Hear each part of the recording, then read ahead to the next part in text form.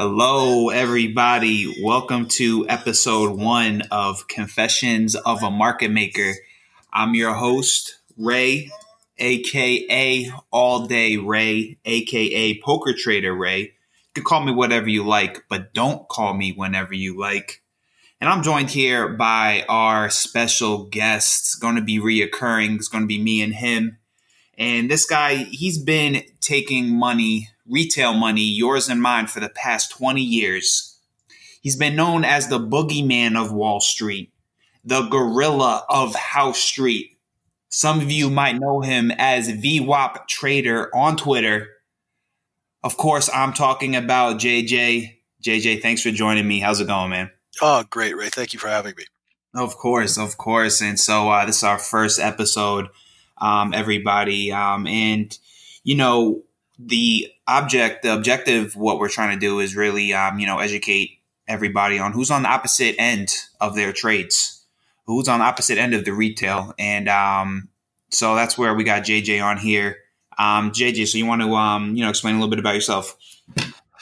Okay. I started out way back in the early 90s in 1993. I read a book called Liar's Poker by Michael Lewis, who wrote The Big Short and The Blind Side. And as soon as I read it, I was hooked. I knew I wanted to be a trader. I was living in Vancouver, so I applied to every brokerage firm in the city and immediately got rejection letters from every one of them. I used to call them PFO letters. And please F off. And so what I did was I was working for the federal government at the time, and I was reading the Wall Street Journal one day at lunch, and a gentleman came up to me and started talking to me. He's like, "You're a young kid. What are you reading this?" I go, "I want to be a trader." And he gave me my first job. He was a stock promoter and quite an interesting little guy. He looked like a character off the Bullwinkle show. He was about 5 feet tall and wore cowboy boots with a suit. He had a 6 foot tall blonde receptionist, his assistant, and he drove a black Rolls. And I'm sure you come across a lot of characters in that industry, huh? Oh, thousands. So he gave me my first job calling leads at night, asking them whether they wanted information on his mining property. And after doing that for about 6 months, he got me a job working at the company who produced the leads. And that's direct mail marketing for those folks who are, young. We used to print up and mail about 1 million pieces with corporate profiles to people. They'd send in information saying, I'm interested. And then the brokers would get those leads and call them and try and close those people and get them to buy the stock. So working for that direct mail company and having promoters and public companies and little hedge funds and brokerage firms as my client base really, really helped me, because when I did become a trader, I showed up to my first day on the trade desk and I had over 200 clients, but I didn't know how to trade. Yeah, that's the problem. Yeah. Yeah. So I was very fortunate.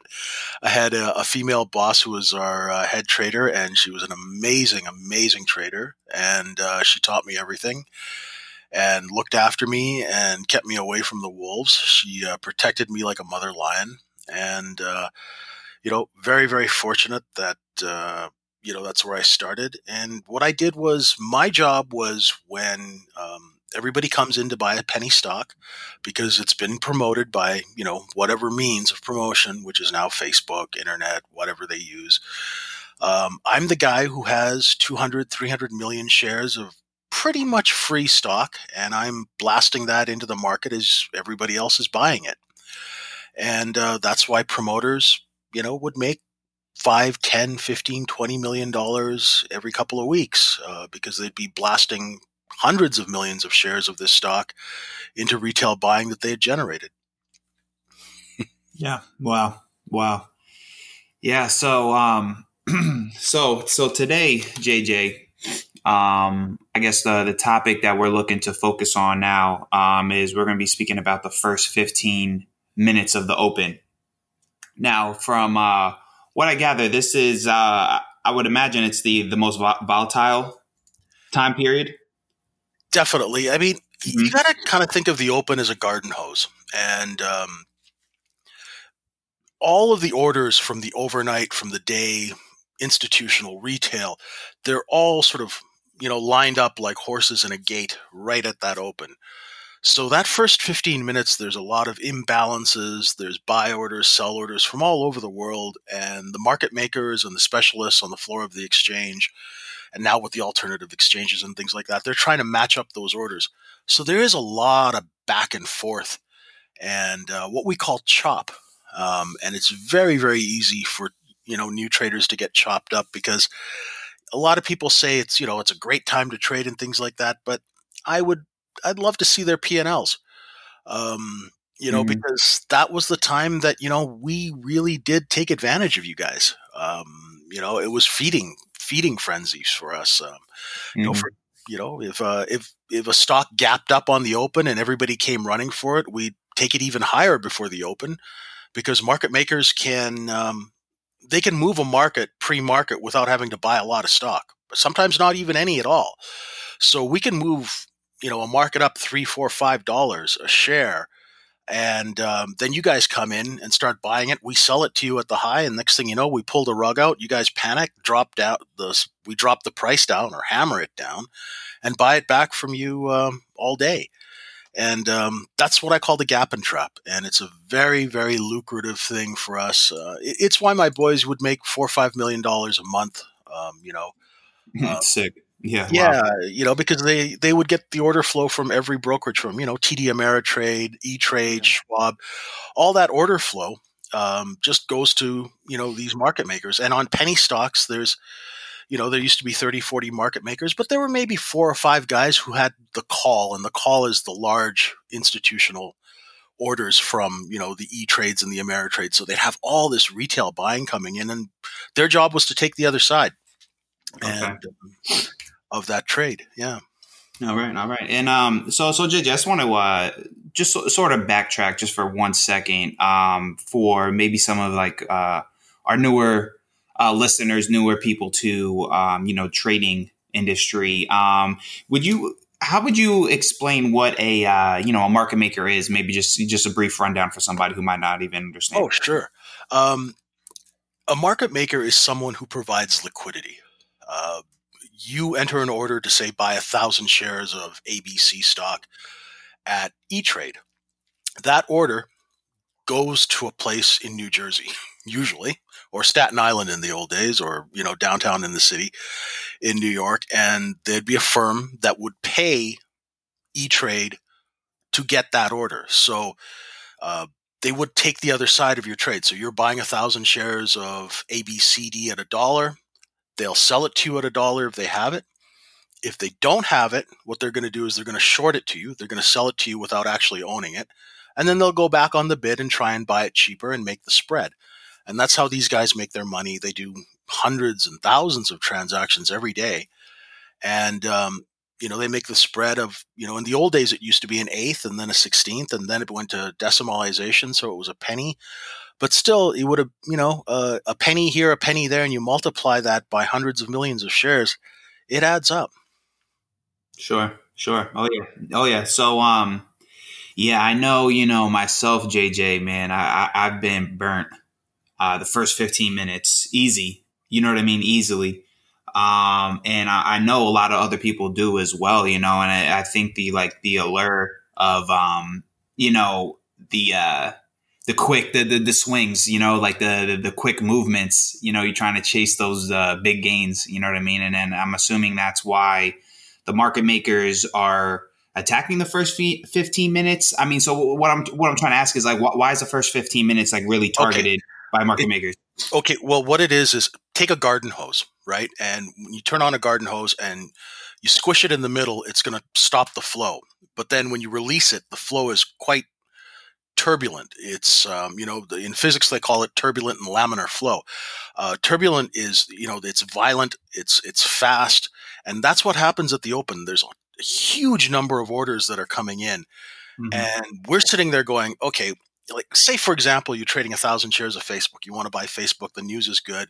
The stock starts to gap up in the morning and you're like, oh, great, I'm going to buy 1,000 shares. So you go to buy 1,000 shares and, uh, for just example, the stock's 167.5 by 167.53, right? Mm-hmm. So you go to buy it and you can't, it starts moving away, and it starts moving away, higher and higher and higher.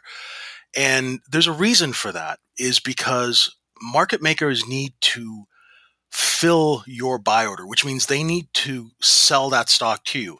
If E-Trade goes to them and says, we have clients who want to buy Facebook, and they say, well, we don't have any, well, they're just going to go to another market maker. So that's why we call it shorting to retail. You short the stock to your retail clients, and in order to make money doing this, you have to short at higher prices and buy back cheaper, right? Now we have a lot of machines and algorithms that perform that function, but the function is still the same. It's still a business. And, the business, if you were selling low and buying back higher, you're going to be out of business in a day. So our job was to move the market up, and you can move a market up before the bell rings by showing, you go to a level 2 screen and you start showing bids to the market makers. And if they don't have any orders there, they'll just start moving away. And then you can move the stock $3-4 really easily. I used to do it all the time. And you don't even have to buy a share. A lot of people don't know this. So, you'd go and you'd move a market up, then you'd open it, and then you'd drive it even higher, right? So you'd have a couple of market makers, and they'd work together, and they'd boost the price of the stock up in the open. And then, as the great Jim Dalton says, the stock market is an auction. So when people see price going up higher and higher, they get whipped up by the price. It's very emotional for them. Mm-hmm. And that's what we rely on. We just sit there and they just come to us, and they're just foaming at the mouth to buy. And we used to have a saying, when the ducks are quacking, feed them. So, you guys would come for it, and we're like, yeah, sure. Here's 100,000. You want 100,000 more? We just keep selling. And nine times out of 10, if it's not, a trend day in that stock, that order flow or that buying pressure is going to ease up. It's like waves in an ocean. The first 1 or 2 waves are going to be stronger, and then the ones after that will be less and less and less. So as less buying comes in, we get a nice short position, and, say, the stock was opening at, you were thinking of buying at 167, and we drive it up to 175 or 176, and we're short a couple 100,000 shares up there, or even millions sometimes.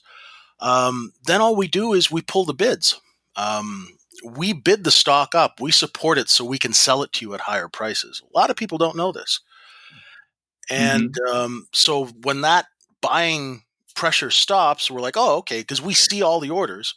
So, the buying's running out. Let's pull the rug on these guys now.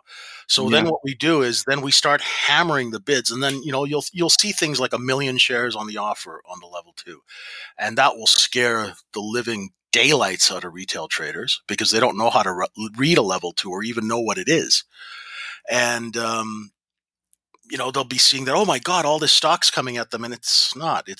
They're fake orders, or spoofing as they call it now. And, we'll drive the price down, and then we'll hit a few bids, and, if some buyers come in, we'll wipe them out really fast and scare, and then we just cause a panic, and in that first 15 minutes, and then everybody just runs for the exits. And then we just sit, and we'll just sit and bid and wait and buy it all back cheaper. Just playing off of the human emotion, like, for sure. And love it. And so JJ, from my understanding, a lot of the stocks that are targeted, that we're seeing these big swings on are the low float in the penny stocks, correct? Oh God, yeah. They're and I have to say, I was the I was the guy who chopped people's heads off. I was the guy who controlled the supply for the stock promoters. Mm-hmm. And those low float penny stocks, they're a low float for a reason, because when we take a company public, there's a shell company, and all the stock is held by the stock promoters or a group of promoters. So there's really no stock available to buy until we start pumping that stock into the system. When you guys start buying, we're like, oh, great. Once again, the ducks are quacking. Let's start feeding them, Yeah. And the low float thing, I mean, you'll see a lot of these people in the last couple of days, weeks actually, our friends Steve and Dee, they've said, hey, can you help, look at this person, they bought this stock, and I'll look, and the stock will have 1 million shares in the float, which means 1 million shares available to publicly trade. And then I'll go and read the SEC filings, and I'll see that they've done an offering registration statement for 400 million shares at, like 30 cents, and the stock will be trading at $5. So there's 400 million shares that, guys like my clients have at 30 cents. That's hitting a $5 market, Yeah. And everybody thinks, oh, it's low float, it's great. And then you'll see like a stock with 1 million shares trade 70 million shares of stock in a day. Yeah. And, and I always say, look, if there was 1 million shares in the float and you put 70 million shares of buying into that thing, the stock shouldn't be $5. The stock should be $5,000 a share, right? Just based on supply and demand, right? But that's not the way it works, because there is cheap paper hitting these markets every day. And people don't know that when you're buying stock at $10, I'm selling you stock that my clients got at 30 cents. And, Right. they just have no clue. Right.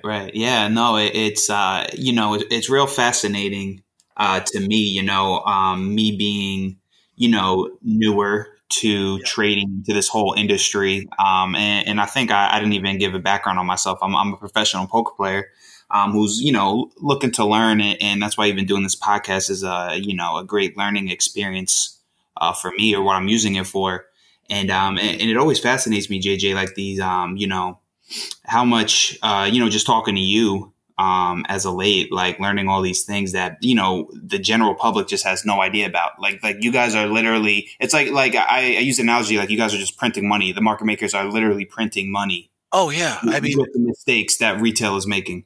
I definitely. I mean, if you look at Citadel Securities and Ken Griffin, who owns that place, he's one of the largest market makers in the world. And I think he owns maybe $1 billion worth of real estate. And that's like three apartments, one in New York, one in London, and one in Miami, like $200 million a piece. It must be nice.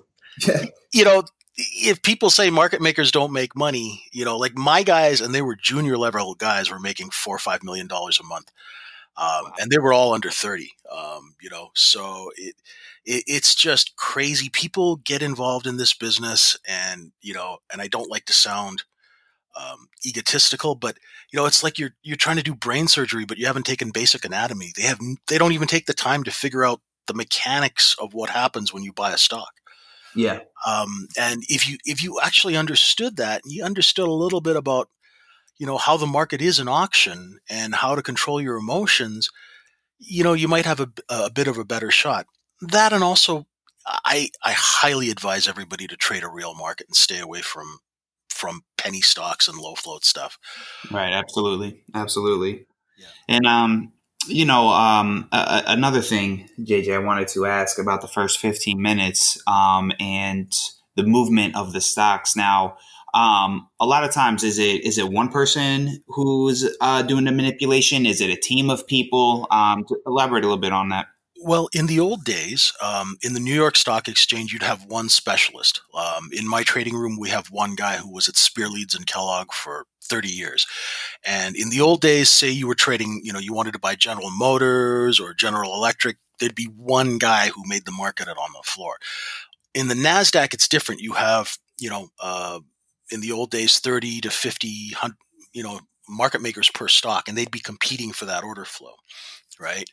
So what the market maker does is, if I have a market making firm, I'll go to a place like E-Trade and I'll go, listen, I'll pay you, X million dollars or whatever for all your orders, right? So what clients don't realize is they're paying commission to E-Trade. E-Trade is selling their orders to a market maker like Citadel. The client's getting it on both ends, Mm-hmm. The retail trader, you're getting had at both ends. You're paying commission. That's why do they think you can trade for $4 or a trade, or $5 a trade? Because they're selling your order flow, and that's what the model. And that there's nothing wrong with that, as long as people understand that is the mechanics of the market that has been set up in the United States. And it is a very efficient market, and it is liquid, and otherwise, there'd be extremely no price stability at all. If we didn't have guys making markets, it would be like the Wild West. It'd be 30 cents bid, $3 offered. Mm-hmm.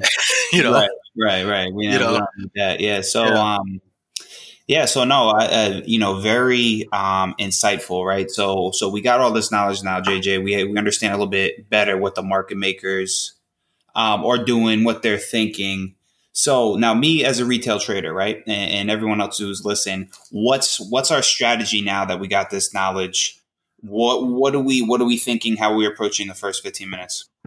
Well, first of all, if you are trading retail and you're a new trader, you want to look at what you're trading.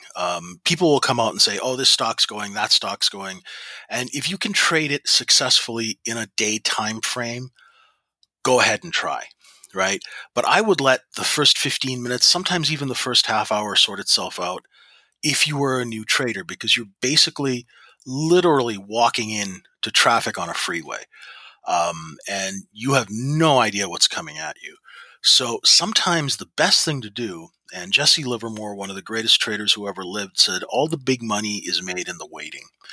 And if you can wait and be disciplined and watch price action and do that for a while before you start, jumping in.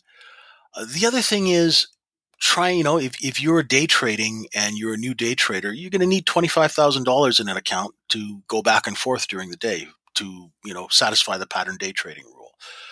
I would say younger traders should start out on the Micro E-mini, where there is no pattern day trading rule and the commissions are, as low as 78 cents, round trip.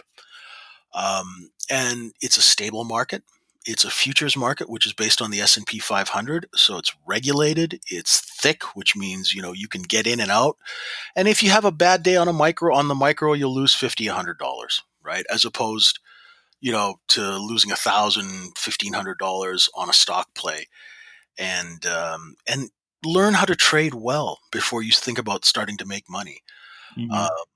Because trading well is one of the hardest things I've done. And listen, I'm a guy, I've manipulated stocks from 30 cents to $300 a share using 2 cell phones off a subway platform in New York City.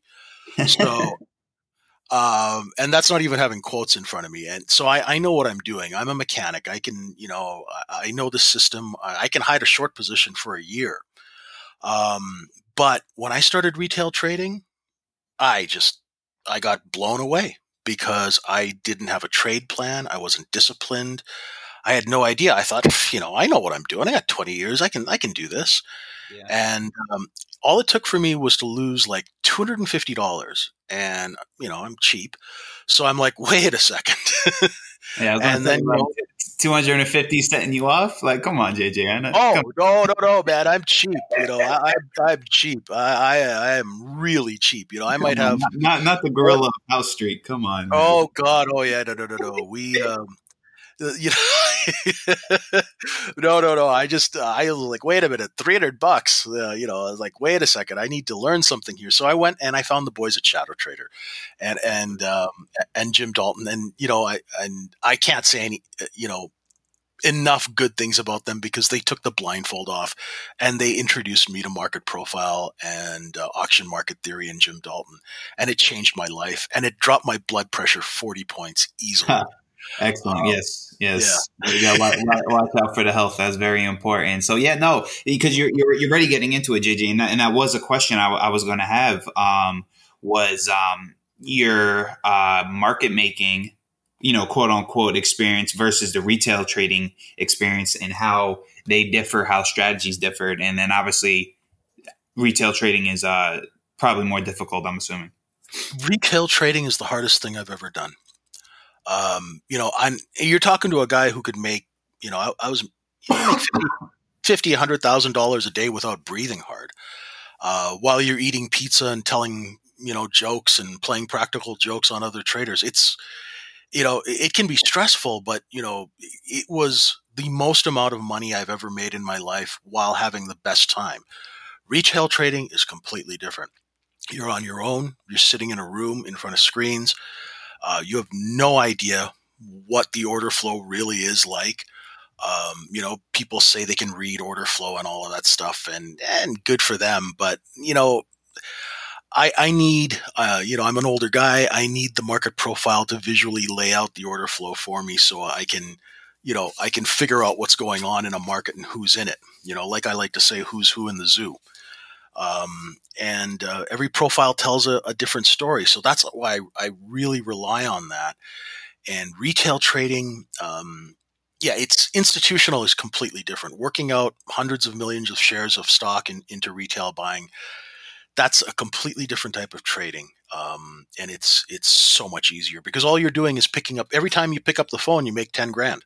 Because Citadel will call me and say, the stock's a dollar bid. Can I show you a bid for 500,000 shares? And I sell it, 500,000 shares at 98 cents. The market maker makes 2 cents for showing me the bid on that trade. I charge 3.5% to 5% commission on that trade. That's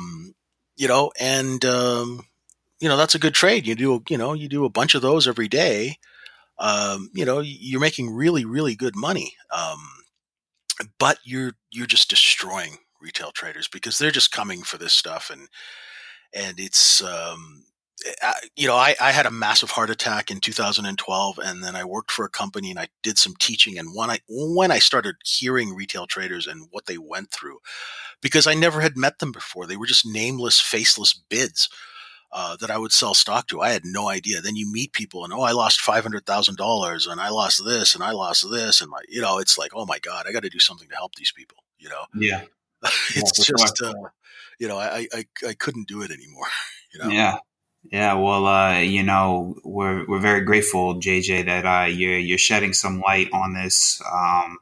So I guess, so to recap a little bit of what we've been talking about is that, one, retail trading is very difficult, very difficult. We're probably going to have to, if you're a newer trader, sit out the first 15 minutes, watch it, take it easy, be patient. Like you were saying, you let the trades come to yourself. Have I summarized it pretty well?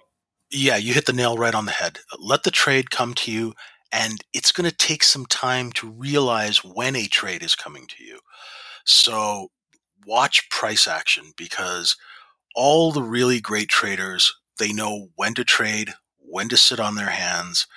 I've got a buddy of mine in our trading room. We call him Odds because he is kind of odd. But he is one of the most patient structural traders I've ever met.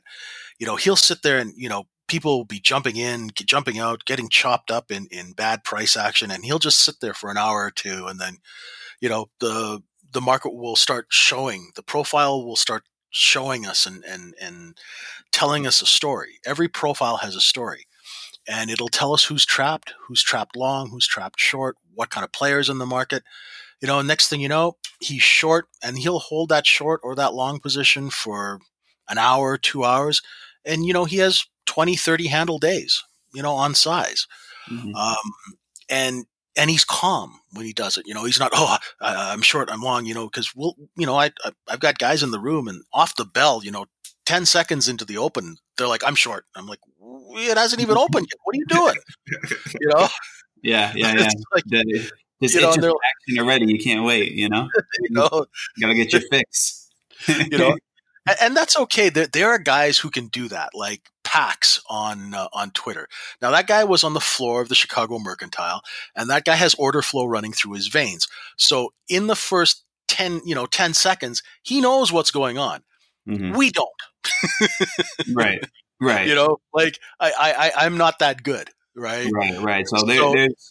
So there's a very select few from your experience that are going to be able to trade the first, the open well.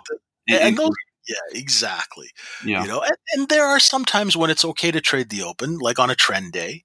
Mm-hmm. When you go with a gap, and the strength, the market breadth will be 10-1 positive, and the delta's 50,000, and you're going. So you just get on board and just ride it, right? And that's okay. But a lot of times what I see is a market will open up, in range of yesterday, and it'll be choppy, because when a market is choppy, what it's doing is it's waiting for information, right? Mm-hmm. You want to just, for new people, you want to just briefly say what you mean by choppy? Choppy is what, another thing I call it is a pickpocket market. It's a market that moves up and down and up and down and up and down in a very tight range. And it's doing that because the large traders are sitting out waiting for for some sort of information, and we let the retail and the larger pools of money get in there and fight out the open and fight with the order flow, right? And so a lot of people, they'll short it, then the market will go up, then they'll cover, and then the market will go down, and then they'll buy it and the market keeps going down. And they're like, oh my God, what is going on? And we call that getting chopped up. And I call that a pickpocket market, because it's just guys like me going, oh, he's buying at 10. Great. I'll sell it to him at 10. Oh, we take the price down to 8. Oh, now he's selling it back to us. We just made $2, and we just pick your pocket for that first half an hour. And, that first half an hour pays for their jet cards, so, yeah. Absolutely. it's, or for their Hampton summer rental, Yeah. So it's just, if you're a new trader, I know there are a lot of people out there going, you pay me $200 a month, I'll teach you how to trade the open. Maybe they can, but I haven't heard any successful stories about a new trader trading the open successfully and consistently. Right. Because consistency in retail trading is tough, right? Mm-hmm. It's really that is the hardest thing I have found, and I've only been trading retail 2 years, so I'm kind of on the journey with everybody else. I'm just trying to help people because, my job was I was the director of dirty tricks, and so I'm trying to apply that to what's going on now. That's okay. Next episode, I got a new AKA for you, the director of dirty tricks. All right, I'm writing that one down. All right, another alias for JJ. All right, hey, so JJ, so we you mentioned patience, right, as being a key attribute to being a successful trader. What other attributes from your experience have you met in people that are successful traders? Discipline, discipline to do the homework, to go through their charts or whatever their preparation process that night, have a clear idea of where they're going to execute if the market does this or this or this, have scenarios mapped out, and then they have the actual skill to execute. Because when I started, I can sometimes call a market to the tick. I'll go, it's going here, inventory's long, and I'll know exactly what's going. But pulling the trigger and executing well and managing that trade, those are skills that I'm still learning. Mm-hmm. So I find discipline to execute, to have a trade plan and execute on your plan when you see those opportunities come up. And the other thing is, to sit on your hands when you see those opportunities not there. So there's a lot of that, and risk management, because there are a lot of smart older guys say our job is not to make money every day. Our job is to make sure that we're there tomorrow. Right. Mm-hmm.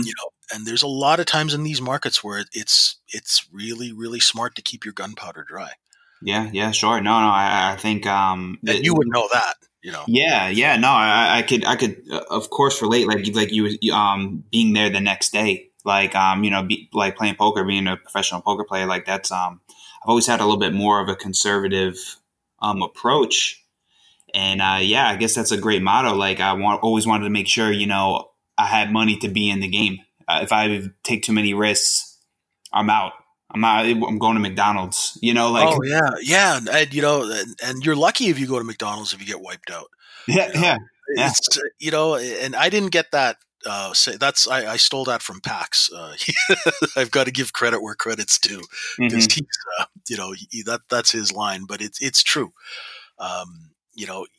I've seen so many people blow up accounts because they just cannot stop pulling the trigger. Yeah. Yeah, no, for sure. I think that's, and I think we could even just do a whole episode just on that topic. And I'm sure that, will be something we'll get more into. And so, while we're kind of talking about that, I just have a couple more questions for you, then I think we'll wrap it up. we talked a lot about the first 15 minutes. I kind of just, a few questions about yourself. You mentioned, we've been talking about, attributes that make successful traders, making sure you're there the next day. And so something that came to my mind is like, I know throughout your career, right? I'm sure you've hit some like down, down, I don't know how you want to call them, down swings, Oh down yeah. weeks, down months. And Oh, how did you deal with that? And how did you get the resiliency to bounce back? Because, I'm sure a lot of new people are listening, have wiped out their accounts, have had, are losing traders. Where did you find, the resiliency to come back? that's really a good question because I've been through the spanking machine a few times. 1997 with the long-term capital thing. 9/11 was horrific. Before 9/11, I had a penthouse and two Porsches. Afterwards, I was living above an Irish bar and taking the bus to work. So it's, Yeah. it happens that way. I've had partners, take 7, 8 figures from me. So I've had a lot of that in my life. Luckily, I've had mentors. There are guys who have been my clients, who are, they're billionaires and, they've been through the same thing. So they were the ones who, they'd pull me aside and go, "Hey, look, you got to get back on the horse," and I'd be like, "Oh man, this, I got really kicked in the head really good here." I had once a client of mine stiff me for $700,000 in one day. We were doing a short squeeze, and he pulled about $8 million out of the prime broker. Manufacturers Trust, thank you very much. And so we were doing a short squeeze on a stock, and we had the stock at $25, and within half an hour to 45 minutes, that stock went from $25 down to $2. And the bank that was clearing the trades in what we call a prime brokerage account took all the sells and stuck us with the buys. So I was out 700 grand in maybe 3 hours, and that was the first big hit I ever took, and so that was tough. And luckily I had some really good clients that, they just kept feeding me order flow so I could make good commissions, and I paid that off in about 8 months. So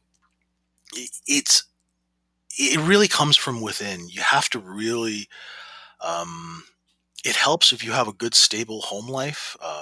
If you have someone special in your life that can support you, not financially, but emotionally. Retail trading is really, really hard. I haven't had any big drawdowns as a retail trader because I've only been doing it 2 years, and also because my risk management is crazy because I'm incredibly, incredibly paranoid because I've been through so many market-changing experiences, where, like, for example, a brokerage firm will shut down and people's, accounts are locked up and they'll be selling out. And you'll be holding a stock at $5, and the next thing you know, it's 20 cents. So I have a lot of scars. Right? Yeah, you're humble. You've eaten that humble pie. Well, it's like I say, it's my favorite saying, and I got it from Marv on Wall Street. We are only one trade away from humility. Yeah, absolutely. And that is so true. Yeah, no, because I think me, I'm not experienced in trading, but there's so many similarities between poker and trading, and just being that both ventures, the risk, it's a risk adverse, venture. And I think both new people in both fields you see come almost more often than not, like guns blazing. You know what I mean? Like, oh yeah, and you can tell that these people haven't, been through the ringer. They're not experienced, because you'll find your experienced people are the ones who are more conservative, are humble. They just carry themselves differently because they've been through those downswings, and they know like what the market could do to them. What the cards at the table could do to them, and that they're always, vigilant. And so I always find that interesting. You could see the difference between people who are experienced and who aren't. And I'm sure you've, witnessed the same. Very, very much so. I mean, you look at a guy like Steve Cohen, who used to run SAC Capital and has his own fund now, hedge fund, one of the best traders out there. Nobody even knew what he looked like in the 90s. Business Week ran a profile on him, and they had to use a hand-drawn picture because nobody had ever photographed him. Huh. That And wow. and that guy, that guy could trade 1 million shares around you. You wouldn't even know it, you know? So yes, a lot of the really big traders that I have met are some of the most humble people you'll ever meet. And these guys, they're moving, positions that are like the GDP of small countries. And, you know, Yeah. Wow. and they're just some of the nicest people you'll ever meet. And then you could always tell the new guys are like, oh yeah, trading's easy. It's like, oh, okay. Yeah, no idea. No, I just, man, it's crazy. And I'm sure it's crazy to some of the listeners too, JJ. Like, you talk about these things. So like, cause that's what you did. You did this stuff for 20 years. You're like, oh, I lost 700K, it took me 8 months, 9 months to pay it back. But like for someone to like, people listening to like, that's not fathomable, like it's nuts. Like these stories, and it's real interesting. The funny thing is, and the truth of the matter is, now I say it 25 years later like it was nothing. The day that happened, I thought my heart was going to stop. Yeah. Oh, yeah. I remember what happened. The owner of the firm was literally standing on my desk screaming at me because my partner had let the client trade in the account way over his credit limit. And I was sick with the flu. I came in and, we had this huge, massive problem. And I was like, $700,000, because just literally 3 months ago, I was making $2,500 a month. So I remember standing outside the brokerage firm, and the compliance officer, who's the sort of the policeman of the brokerage firm, and the bad guy who has to tell brokers to sell out their accounts and stuff. He just kept feeding me cigarettes, and I smoked an entire pack of cigarettes. Oh yeah, I'm sure. And I don't even smoke. I was just so stressed out. Yeah, don't even smoking a pack. Yeah. And I was like, and my world ended. And I had a girlfriend at the time, and I went home and I said, "Oh my God, I think I'm done. I just got taken for $700,000, and by a guy who looks like Walter Matthau too, and that's even the worst part of it. And Yeah, no, man. I mean, I couldn't imagine, man. Like, I've dealt with losses, but not nearly to that magnitude. And yeah, man, I think it just speaks to your character, to your resiliency. You know what I mean? Like, and I think that's a good lesson for anybody who's listening. You know what I mean? Like, you're going like coming into the market just expecting like, hey, you're going to lose, you're going to go through some downswings, and like just preparing yourself for it. I think not that it'll make it easy, but it'll probably lessen the blow some. That's the thing. And always remember that, one of the first guys, the guy who gave me my first job, I used to call him Uncle Barry. He's since gone from this planet, but he used to always say, JJ, opportunity's like a bus. There's always another one coming, but you can't get on the next one if you're stuck under the wheels of the last one. And I really thank him for that.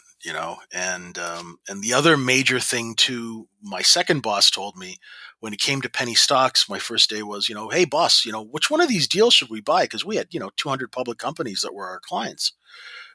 And, and he looked at me and he was smoking a cigarette, and he put down the cigarette and he goes, JJ, you don't buy stock, you sell stock. Paper's 15 cents a pound. Always remember that. And really that's the thing of penny stocks. To make money in penny stocks, take a company public, take 200 million shares, run it up to $3-4 and sell it. Yeah. That's how you make money. You don't make money trading penny stocks. Yeah. Yeah, exactly.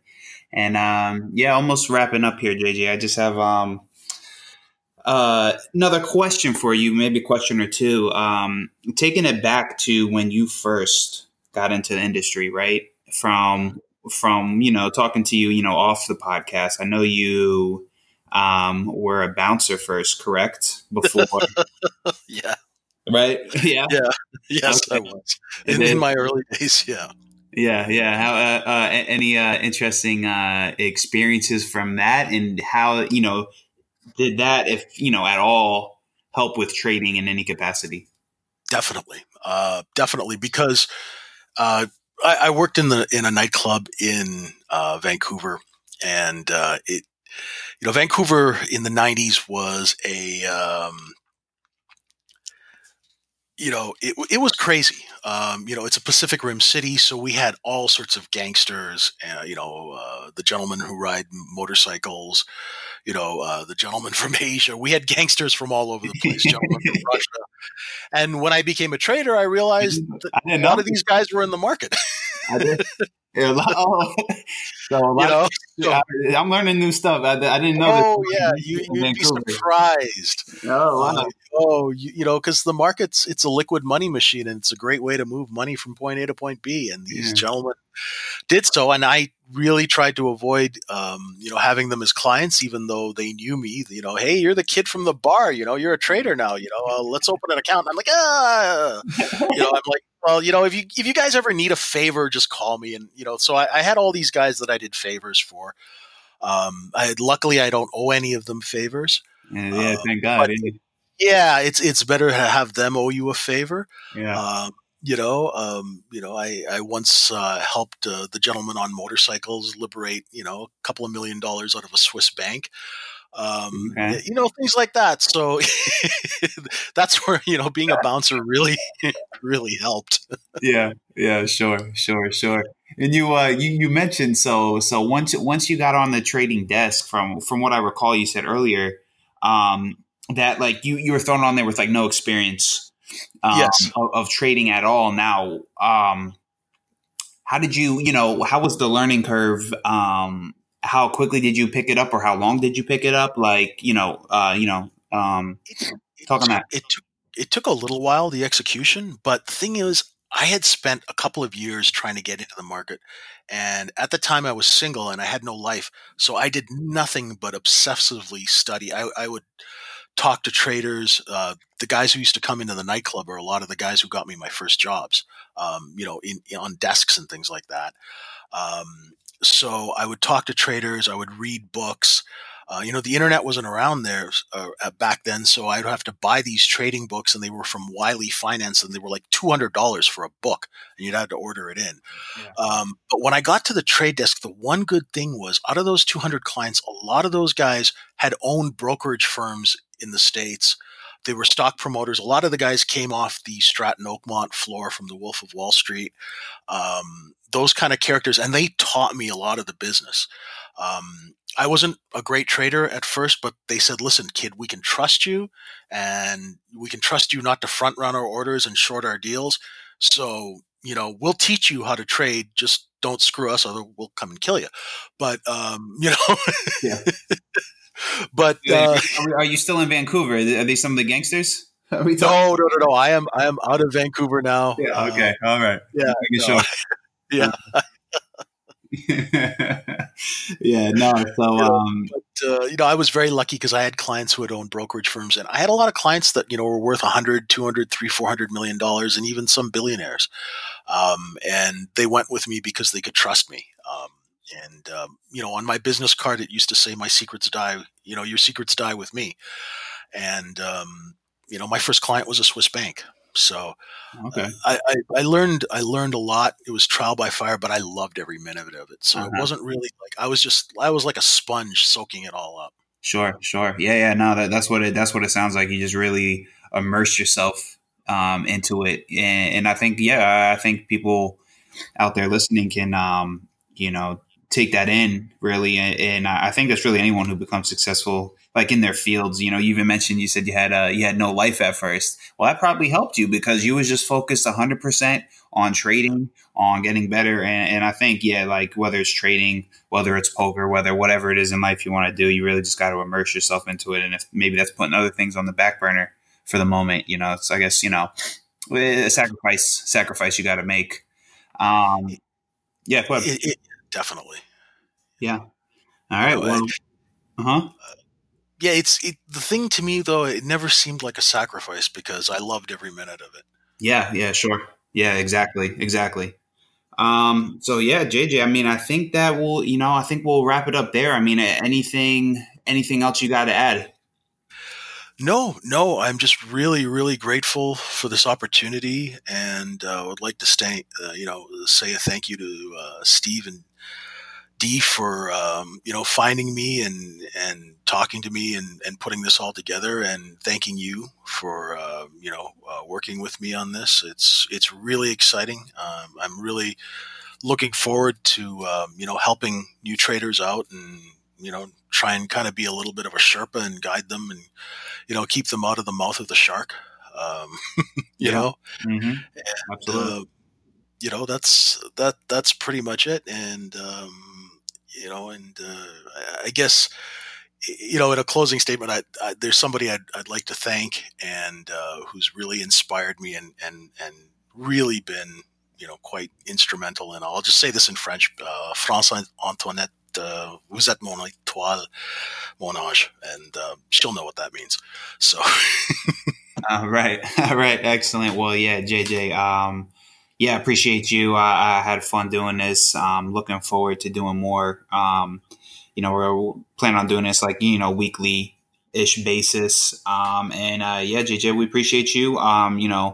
Shedding some light on the other side of the trading industry that I think most people don't know about. Most people, the knowledge is not really out there. And so we appreciate you doing that. And yeah, I had fun. Looking forward to the next one. And Yeah, me too. Thank you so much. I really appreciate the opportunity. all right, JJ. All right, have a good one. Speak to you later. You too. All right. Have a good one. All right.